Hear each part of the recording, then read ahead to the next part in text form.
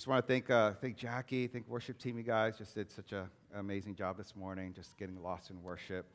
I don't know, looks a little sparse in here today. I don't know. So I just want to, this is a great time of the year to invite your friends to come to church and celebrate. And so a lot of you have coworkers and friends, or people in the community here, even on Beacon Hill, college friends, visiting, people out of town visiting, things like that. Just want to encourage you all to welcome to come on Sundays to church here. Sound good, right? Right? Yeah, we should be doing that, okay? Awesome. A couple things just to let you know on your announcements is that there's a parent-child dedication class today, which is part 2. We started last week, and then part 2 will finish up, and that meets in the library at 11:30. After service. And if for some reason we have a couple parents that couldn't make either class, there is a makeup class, and so we're going to do 2 sessions on one Sunday, so that's next Sunday. So if, for the makeup class, it'll be next week, and we do all 2 sessions, 11:30 in the library. Also, I really want to thank you guys so much. English ministry, Chinese ministry as well, for the angel tree that we've got for Dearborn. We had like 50 students. I know last year we had 30, and so we had 50. I wasn't sure if we were going to cover them all, but you guys covered them all. Some of you guys did like 2, 3, 4 presents for some of the kids. So I just want to thank you so much for continuing to look outward as we continue to pursue Christ. That's such a good thing. Amen. All right, so let's get into today's message, and we're now in the second week of Advent. And remember, Advent means arrival. It's talking about the coming and expectation of Jesus coming to this world. And what we're going to do today is we're going to look at the arrival, the coming of Christ from a very different perspective. Not my perspective, but from another writer named John. And so John wrote the 4th gospel, and John was one of Jesus' original disciples. John, along with his brother named James and John, they were the sons of thunder. They were called the sons of thunder because they had such a fiery temperament. And then if you knew their mother, remember that one story where the mother of James and John, they bring all together to Jesus, and they asked Jesus, could one of we want, when your kingdom is established, we want one of them to sit on your left and one on your right. So her mother was like very forceful. She really wanted the best for her sons to yeah, you need to do this. So that kind of tells you where they got that name from, Sons of Thunder. John was also part of Jesus' inner circle. There was the 12, but then Jesus was also a little bit closer to Peter, James, and John. This is the same John who's described as the disciple that Jesus really loved in a way, like there's even more so the inner circle. And this was the same John who, at least according to the 4 Gospels, it seemed like everyone abandoned Jesus at his crucifixion, except for one, John. John seemed to be the only one that was there to witness Jesus' crucifixion. And Mary was there. Do you remember that? And so when Jesus said this to John, he says, "This is your mother." Remember that? And so he's basically saying to John, "Hey, John, I need you to take care of my mother, Mary." And so I think that this is the reason why, when it comes to John's interpretation of the advent and arrival of Christ, that it's so different. The way he approaches it is so different from the other 3 synoptic gospels, Matthew, Mark, and Luke. And so just if you'd allow me just teach from it, just geek out on the Bible a little bit. The way it works is that scholars pretty much agree that Mark was written first. Okay, that was the first. It's the shortest of the Gospels. Mark was written first. After Mark was written, Matthew and Luke used Mark as the base material for their gospel, but then they took other sayings of Jesus, other written sayings and other verbal sayings, what scholars call the Q documents. Okay, it comes from the German QL. It means that basically Matthew and Luke, they use Mark as the base material to write their gospels, but then they also use these what called Q documents. Okay, it's just a German word for QL. These other source sayings, other source documents to create their gospels. John was written later, probably between 70 or 90 AD. So John was written much later than the other gospels, and 93% of John's material is original, is different from the other 3 Gospels. And so it's kind of interesting. So for those of you who are familiar with the Gospel of John, when you read it, one of the things you notice is that there are extended narratives. There are extended sermons. There are extended dialogues, just going deep diving into theology. It's a very deeply reflective book. It's exactly what you would expect to read if you could sit down with the mother of Jesus.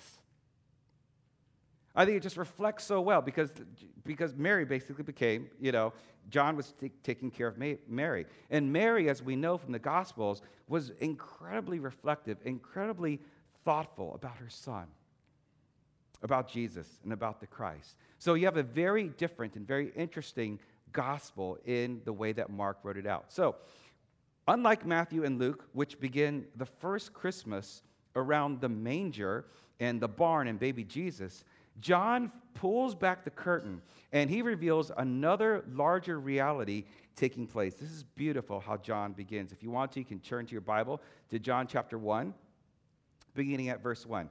Again, this is how John begins the Advent, Christmas, the Advent coming of Jesus. He says this, it's beautiful, in the beginning was the Word, and the Word was with God. And the Word was God. He was with God in the beginning. Now, the first question, especially if you're new to church or you haven't read the Bible much or maybe you're a new Christian, is who is this? Who's he talking about, right? Who is the Word? Ha, logos. Who is the Word? Now, just let you know that this is John's term for Jesus, that Jesus is the Word. Now, I don't mean to be disrespectful, okay? But John is basically saying that Jesus is like the OG. He's the original OG, okay? Because when it came to the Word of God, understanding of the Word of God, the Jews had a very high regard, had the highest regard for the Word of God, for their scriptures and the Old Testament scriptures. Their scriptures were seen as the revelation coming from God, which should be treated with the utmost respect, should be obeyed. It was just kind of, in a way, seen like the Word of God. It seemed like it was like God himself. They had such high regard for the Word. In fact, in the Hebrew Bible, the actual word for God, or the name for God, Yahweh, right? Can we all say that together? Let's say Yahweh. Yahweh, all right? Did you know that back in ancient culture times, actually, I'm not sure if they still use it today, they might, but you were not allowed to pronounce the word Yahweh. Even when it was written in the Hebrew scriptures, in the Hebrew Bible, till today, what they do is that when they write out the word Yahweh, because it was, God did, write these, he communicated these things, he communicated his name. When they wrote it down, it was seen as such a holy word that not only were you not allowed to pronounce it out loud, when they actually wrote it down in Scripture, they left out the consonants. There were no consonants. So you would just see a word that was Y, transliteration, YHWH. So if you're trying to pronounce it, it'd be like, So if a little kid was walking around the scrolls or someone else, a Gentile or something, if they just happened to read something, they wouldn't be able to say it, because it was holy. So that's how much regard and worship and how they saw that the Word was the revelation of God. And so John is equating Jesus with the Word. That he was, and because he knew Jesus, that Jesus somehow, because he knew that he was the source of the word of truth, that Jesus himself was the Word, the revelation that comes directly from God, that he was the truth. I think just in real practical terms, if you were to meet Jesus, or if John were to describe Jesus, he would just say, Jesus is probably the most consistent person I've ever met. His words, his actions, his thoughts, his deeds, unlike anyone else, they all lined up. It's beautiful. So John says now, he says this, in the beginning, Jesus. In the beginning was Jesus. Now, John is doing something very important, and probably you guys, really smart, have figured it out. He begins his gospel with these words, in the beginning. What other famous book in the Bible begins with the words, in the beginning? Genesis. Good, right? You guys are smart. So he's actually doing this on purpose.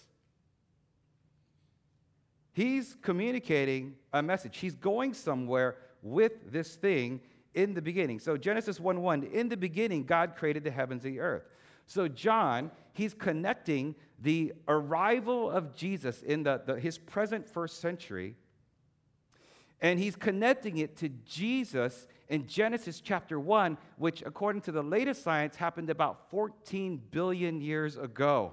All right? So if we could just, instead of saying the word and just put Jesus in there, this is what John is literally saying. In the very beginning, like Genesis beginning, was Jesus. That Jesus was there. And Jesus was with God, and Jesus was God. This is one of the passages that people go to understand Trinitarian theology. Jesus was with God in the beginning. Now, I know some of you are like super, super smart, and some of you are incredibly intelligent, and I know when you read a verse like this, and you read some of the birth narratives, virgin birth and things like that, you're like, I don't know if I can believe this, right? This just seems a little bit too far-fetched. I mean, who is this John guy, right? He's this first century writer. He didn't have Google.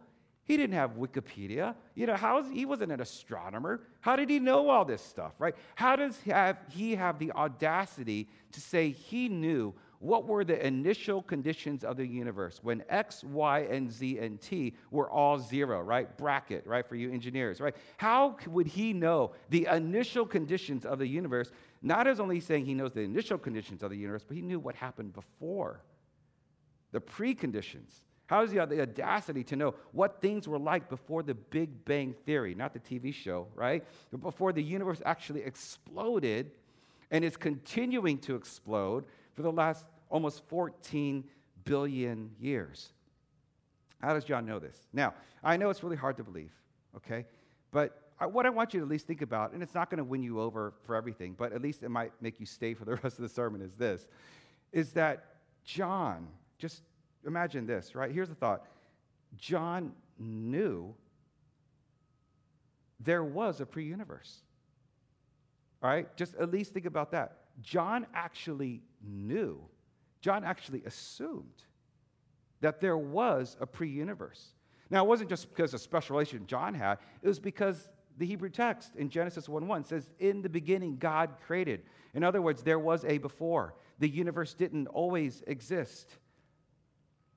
And so John, interestingly, he knew the universe began at a certain point in time, in space, that it wasn't pre-existent. Before science, before the Hubble, before the discovery of cosmic background radiation that basically proved that the origin of the universe started from a point, right, and then blew out from there, John knew without a doubt that there was a beginning, and he says, in that beginning, the initial conditions, there was God, and there was Jesus, and the Holy Spirit who created it all. Now, okay, I'm going to move on because John is not here to give us a lesson in astronomy. Verse 3, he says that through him, again, he's talking about Jesus, all things were made. Without him, nothing was made that has been made. Verse 4, in him, that's Jesus, was life, and that life was the light of all mankind. And so again, he's sticking us back, even though he's talking about the advent and the coming of Christ, he's also putting this back in Genesis 1. How did God give life to the first Adam, for the first man? God breathed in that life. And he's saying that breath of life, that was all through, that was done through Jesus. Again, he's putting it back there. And then now here's the point. Here's the pivotal point in verse 5. John says this, the light shines in the darkness. See, everything sounds good. And in the Genesis story, everything's good until darkness comes. And so again, John is referring back. He says, the light shines in the darkness, and the darkness has not overcome it. What was the darkness in Genesis? It was sin. It was the fall. It was the curse.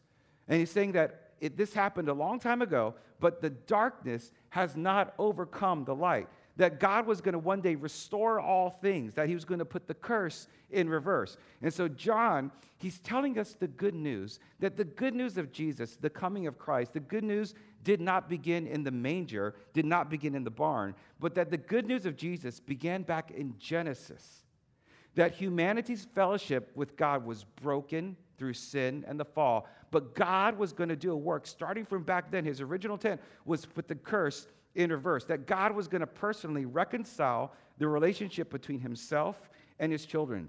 In other words, the Christmas story God coming in the flesh through Jesus means this, that God's original intent is still intact.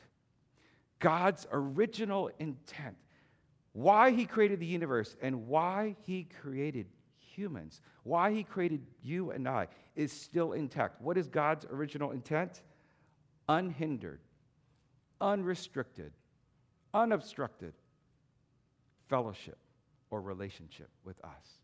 We know that in the end of Genesis chapter 1 that God created human beings, you and I, as his highest creation. That his desire was to have fellowship with us, to have a relationship with us because he loved us so much. And he wanted us to have relationship with each other.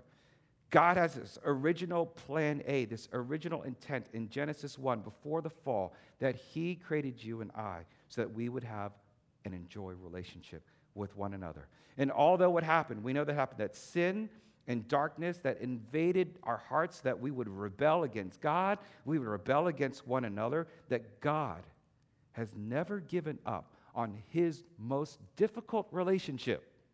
Everyone has a difficult relationship in their life, right? Well, God is no different. God has had a very difficult relationship with you and I, and he has never given up on that relationship. God's original intent is well intact.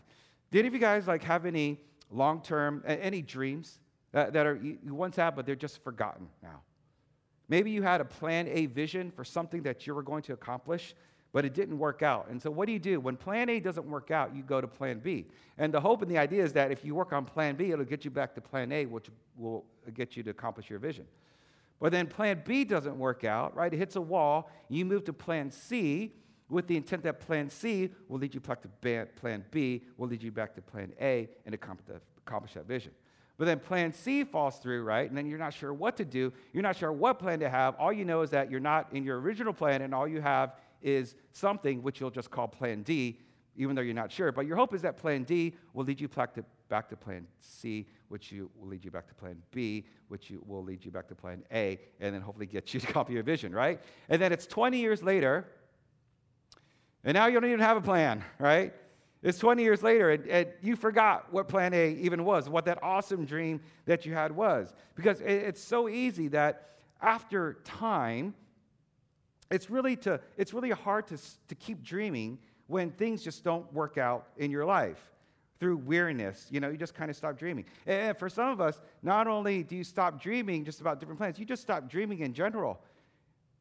You just stop dreaming that better things could happen, that better days could come, that better things could happen in your life, in your marriage, in your finances, whatever it might be. Because whenever you face a lot of hindrances, whenever you face a lot of darkness, whenever you face these for a consistent amount of time, sometimes it's easy for all of us just to stop dreaming.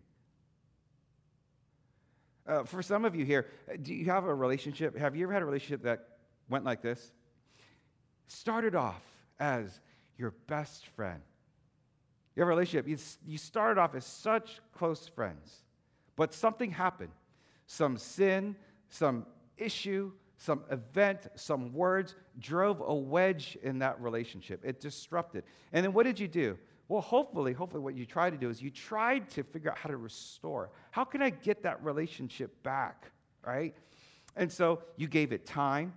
You said sorry. You try to make it up. You try to talk it out. You try to give him space. You try to talk to her friends. You wrote him emails. You wrote him letters. You texted him. But time and time again, you got no response, no reciprocity for reconciliation, and eventually you just gave up. We all have relationships like that. Isn't it amazing?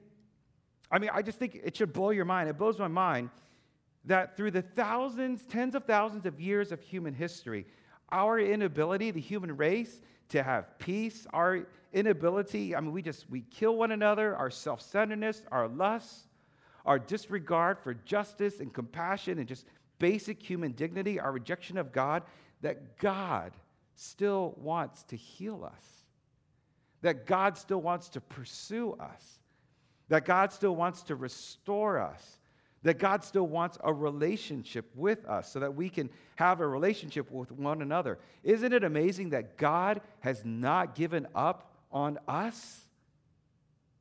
That's amazing. God's original intent is well intact. And so this is what's so important. I want you all to get this. Do you know that God, that he hasn't given up on you? Do you know that God hasn't given up on you? That God's original intent for you is well intact. Because I know a lot of people, and I talk to a lot of people, and they say things like, well, I don't think God really loves me anymore. I mean, I've blown it in so many different ways. God doesn't really speak to me anymore. People say, I don't really feel like God is working in my life. God, I think, is relatively, he's probably just disappointed in me because I'm not that a good Christian. And people have told me, I've taken so many different wrong turns in my life, or I've just ignored God for too long. Why would he want to continue to pursue a relationship with me? Roy, this is the way I feel. I feel like I've just been abandoned. I feel like I've been abandoned by my parents. I feel like I've been abandoned by my friends. And I feel like I've been abandoned by God. I mean, I just don't think he really wants much to do with me. Look, God's original intent, that's what this story is about. God's original intent is well intact. And God's original intent for you, his love for you, his pursuit of you, his joy in you, has not fallen by the wayside. We long to experience that kind of love. Amen? We want that, right? Perhaps you've heard about the couple that was married for 60 years. On their anniversary night, 60 years, long time. On their anniversary night, they go to bed, and they turn out the lights, and they lay there for a couple of minutes, and the wife rolls over to her husband. She says, Walter, do you remember what you did 60 years ago tonight? You gave me a hug. And so Walter kind of half-heartedly leans over, gives her a hug. He turns around, tries to go to sleep. After a bit later, she says, Walter, do you remember what you did 60 years ago tonight? You gave me a kiss. And so Walter props himself up. He leans over and half-heartedly gives her a little peck on the cheek. Then he lays back down and he tries to go to sleep. And after a bit, the wife says, Walter, you remember what you did 60 years ago? Yeah, you nibbled on my ear. And Walter, he just sits up, he throws over the covers, he just gets up and stomps off. She's like, where are you going? Where are you going? What's wrong? He says, I'm going to get my teeth. God's love, God's intention, God's love, it is his intensity and passion for you will never wane. It never fails. It never decreases. And the way that God pursued you from the very beginning, Genesis, 14 billion years ago, God's love and intensity to have a relationship with you has not diminished by any degree. Verse 9, the true light, Jesus, again, that gives light to everyone was coming into the world. Jesus is the giver of life for a believer. Even if you're not a believer, you know what? God loves you so much, he gave you life. God is the source of your every breath. Verse 10, he, Jesus, was in the world, and though the world was made through him, the world did not recognize him. This is really important. He, Jesus, came to that which was his own, but his own did not receive him. So here's the great tragic. We had tragedy in Genesis 1. There's another tragedy when God comes back into this world. You would think, right, if you just think, you would think that God coming down and stepping into humanity, God taking on flesh, that we would welcome him, that it would be such an applause, that it's something we've been waiting for. And you would think that if God came down in the flesh, that if God came and visited this world, that we would recognize him, because he must be awesome. God must be this being full of light. He's big, bad, he's not ugly, he's beautiful, he's awesome. You know, we would recognize him and we would welcome him. But John says something really weird happened. Something really tragic happened. Number one, we didn't recognize God when he came, and because we didn't recognize him, we didn't receive him. Well, how come we didn't recognize him? Well, the reason we didn't recognize Jesus is the same reason we have a hard time still recognizing Jesus today. The reason we couldn't recognize Jesus was because Jesus came in poverty. And we don't associate godly things with poverty. And then even Jesus came from this really backward town called Nazareth. If you remember, one of his disciples snarled, like, can any good come from Nazareth? I mean, if there's going to be a leader, the leader's got to come from the big city, from Jerusalem or somewhere else. Because the way that we want leaders, the way that our heart wants to latch on to some leaders, see, Jesus didn't come with wealth. He didn't come with means. He didn't come with power, connections, or education. We want a mighty leader with a great background and a great head of hair. We don't want our God to be so humble. We don't want our God to be so vulnerable. We didn't expect God to be so meek. We want our God to be king, to have an outward demonstration of power, but thankfully God knew what we needed was an outward demonstration of love. We couldn't recognize Jesus because he was unlike anything that we could have ever expected God to be. See, we didn't know how loving God was. We had no idea how humble God was. We had no idea how forgiving God was. We couldn't recognize him because we didn't know how graceful God was, how loving he was. We had no idea what lengths that God, of the creator of the universe, would come down. It was a scandal to ever think that the God of the universe would take on flesh, would want to come that close to us and to give his life for us on the cross. God would never do that. He wouldn't want to do that. And so since we couldn't recognize Jesus, we didn't receive him. In fact, it gets really bad. We killed him. Oops. In Acts chapter 3, it says this: after the crucifixion, the disciples, they're standing in front of the religious leaders. There's been a healing. And they're kind of defending themselves. And they're in the midst of religious leaders and a really volatile crowd. And this is what the Apostle Peter says. The Apostle Peter says this in the midst of that: the God of Abraham, Isaac, and Jacob, the God of our fathers, has glorified his servant Jesus. In other words, all the Old Testament, all the law, all the prophets, all the Word of God, everything, like I said last week, everything in the Old Testament points to the coming of the Messiah. And that was Jesus. The Messiah from Isaiah 9, wonderful counselor, mighty God, everlasting Father, Prince of Peace, all that prophecy, that was Jesus. And you handed him over, he says, to be killed. Oops. You disowned him before Pilate. Though he had decided to let him go, then verse 14, you disowned the holy and righteous one and asked that a murderer, if you remember Barabbas, that whole situation, you asked that a murderer be released to you. You killed, ouch. He says, you killed the author of life. You killed that which gave life. But God raised him from the dead. We are witnesses. We saw it. We experienced it. We are witnesses of this. And so a question, too, that a lot of us have when it comes to Jesus not only coming, but okay, so Jesus came, but why did he have to die? Why did Jesus have to die? Well, Jesus had to die because Jesus is the author of life. He is the author of life. See, only the author of life could save your life from sin and death. I mean, there's other people in your life who love you, like your parents, and they would willingly sacrifice their life for you. But their life isn't life. They're not the author of life. They can't do anything to pay for your own sin because they themselves are sinners.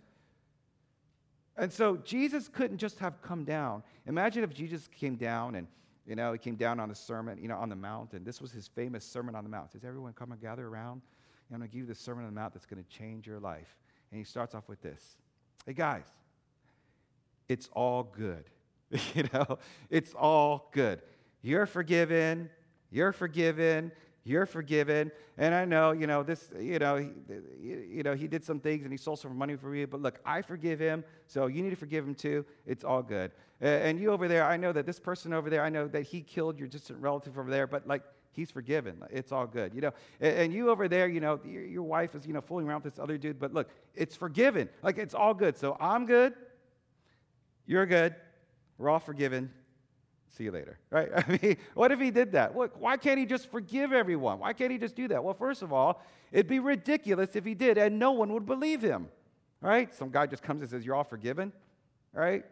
First of all, it just doesn't even make sense. Why would God even do that? Because we've been talking about this in Romans for the last, couple of weeks, and so if you haven't heard that series so far, just go back and read it. But we just know that when someone sins against us, right, that there's justice. There's like something that needs to be paid. There's something that needs to be atoned for, right? And so when someone sins against you, and there's some pretty bad sins out there called murder, and then when Jesus talked about murder, he said this. He said, well, let me just reinterpret that a little bit for you. When you even hate someone, that's like murder. When you wish someone didn't even exist, that's really bad. I don't even think like that. And so when someone commits a crime, someone's got to pay for it. When someone does something against you, you always feel like, hey, man, you owe me, like there's a debt, right? Someone's got to make restitution for wrong. Someone's got to take responsibility for it, to own up to it, to atone for it, because if not, then there is no justice. God is a God of justice and righteousness and demands justice. He doesn't want us to go around sinning against each other, right? And here's the one thing that might be helpful for you to know, is that when you sin against someone, do you know you're actually sinning against God? I mean, I know you're sinning against the other person, but when you sin, when you hurt someone, you're actually hurting God as well. Why? Because that is God's creation. That's God's breath of life in him or her. And God takes, our offenses against his children, against creation, really seriously. And so the same thing, when someone sins against you, when someone does something bad against you, hurts you in some way, they're actually sinning against God. Why? Because you are God's creation as well. And God takes personal offense when someone is trying and seeking to hurt you. And so God, he doesn't come down. Jesus didn't come down and just say, hey, you guys, everything's good. You're all forgiven. Because if he did that, not only would no one believe him, but there's no justice in a God like that. Sin demands payment. But God, at the same time, God is so gracious. He's so good. God is so good that God himself says, you know what? None of us could ever provide the penalty, the payment for the sin. So the author of life, the author of your life, is going to take the payment and the penalty of sin on himself. God's going to make the payment. God's going to make the restitution. God's going to take the responsibility. God is going to own it. God's going to atone it so that there would be justice for everyone and that there would also be mercy and love for everyone. And so only Jesus, the Word of God, the author of life, could pay the penalty for your life, which was his death on the cross. He did it because he loved you, that you might respond to his love, because he knows. You can't just tell people that you love them. You've got to show it. You've got to demonstrate it. And that's what he did for us on the cross. Really interesting. Just a couple of weeks ago, on Friday nights are me and my son time, me and Mason. Mason's in 5th grade. A lot of you guys know him. He's a great guy. And Friday nights, and we do stuff, but Friday nights are our nights to hang out together. And typically he kind of sets the agenda of like where we're going to go, what we're going to eat, what we're going to do, and things like that. And this was just a couple weeks ago. We were driving, and he's in the back seat of the car, and he says this. He says, Dad, you know what? I feel really bad for you. I was like, okay. So I was like, why? Why do you feel bad for me? He says, because you're a pastor. No, just kidding. He didn't say that. That was just something I thought he might say. But no, he said, the reason I feel bad for you, this is Mason talking. It's just real normal. These exact words. He says, the reason I feel bad for you is because when we do stuff, we're always doing things that like I want to do. And I don't think those things that I want to do are the things that you enjoy. These were exact words. It was a 5th grader. I'm like, what? Right? Jesus, thank you. Right? Jesus, thank you. Oh my gosh. And so in this particular moment, because that was incredibly insightful, I just thought, this is a God moment. And Holy Spirit, please give me the words of how do I respond to this? Because I want to somehow, I just knew, it was like, this is like a teaching moment. This is like he's learning something. He's figuring something out. And so one voice here was saying, okay, you could do this. I mean, just tell him that. Just tell him that, that you love it. Just tell him you love going to Chuck E. Cheese. Just tell him that you love that you love, playing basketball and letting him win, and gosh, sometimes you just want to slam that basketball down. Sometimes, just tell him that, yeah, you love watching kiddie movies, rated G movies, or, tell him that you love to eat Kraft mac and cheese, every Friday. Actually, that's not that bad, right? But just tell him that you just love him, that you just do all these things because you just love him, you just love him, you just love him, and it's not a big deal for you, right? That was one side saying, just kind of boost up his, it's fine. But the other side was saying, this is really like, tell him the truth. Tell him the truth about love. And so I said, Mason, you're right. I hate hanging out with you, man. Just kidding. I didn't say that. But I said this because I wanted him to know. Because this was definitely one of those teaching moments, right? Mason, I just said, you're right. Some of these things I don't actually really enjoy doing. But I know you enjoy doing them.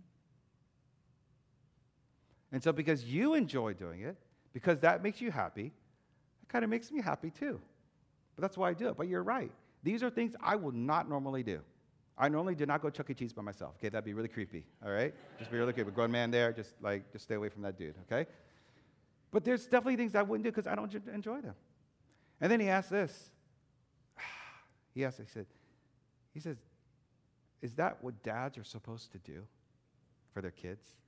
Oh, my gosh. I said, only good dads do that. Only good dads do that. When he died on the cross, he's your heavenly Father, right? Did Jesus want to die on the cross for us?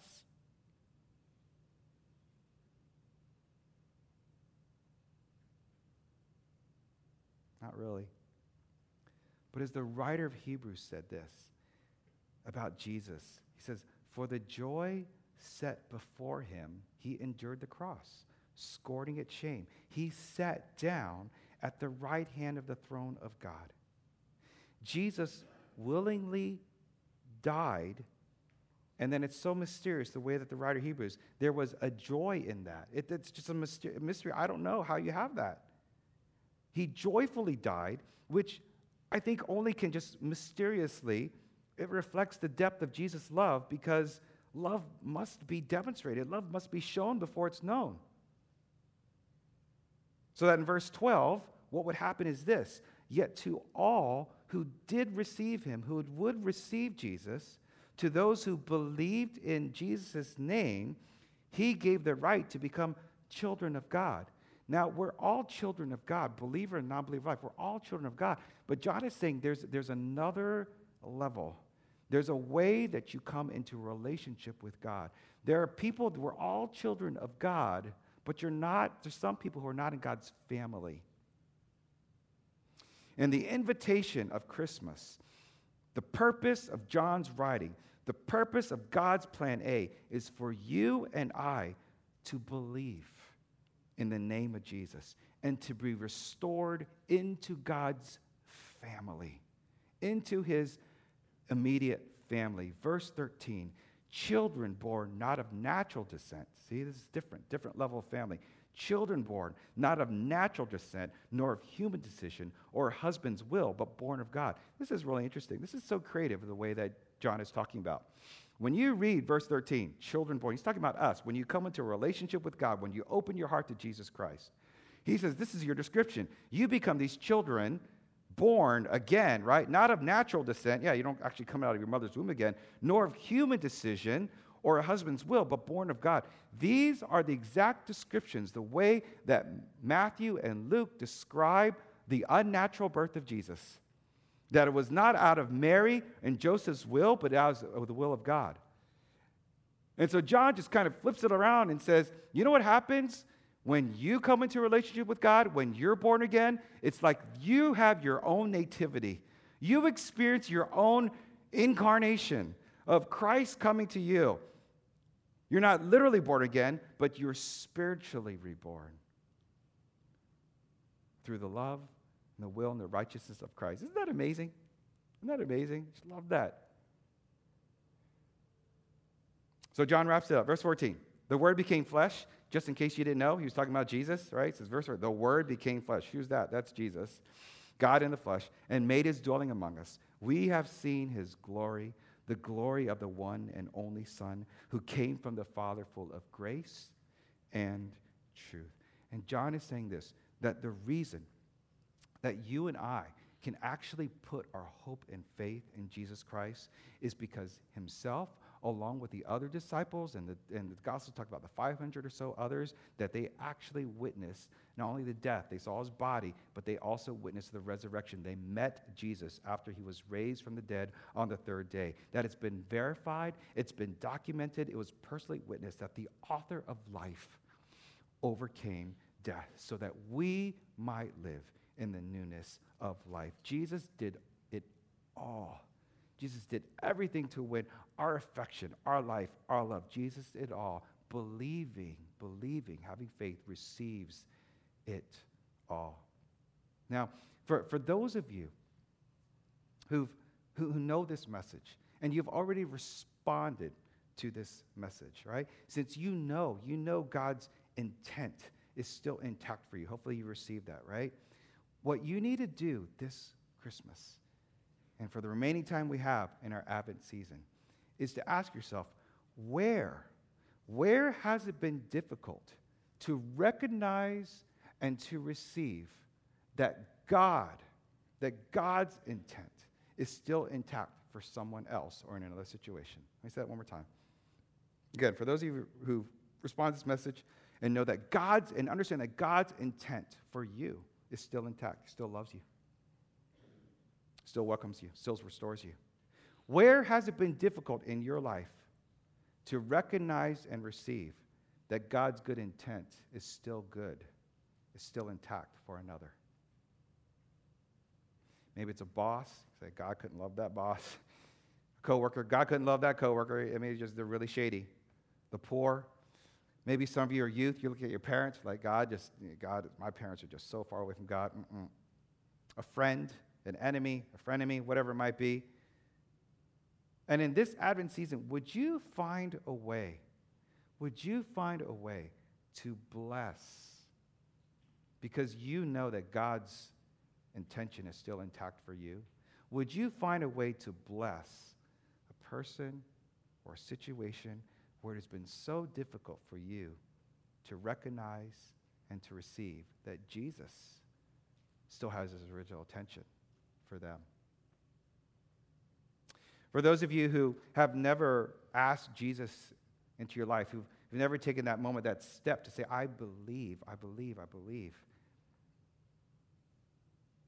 This Christmas, then why not receive? Why not receive forgiveness? Why not be restored to your heavenly Father who loves you, who has proven and demonstrated he would go to any and all lengths? He didn't just come and say, hey, I love you, and you're all forgiven, it's all good. No, he demonstrated his love. Did he want to do it? No. He had to do it. He needed to do it to save you. Why not respond? Why not come back to your heavenly Father this Christmas? Let's bow our heads.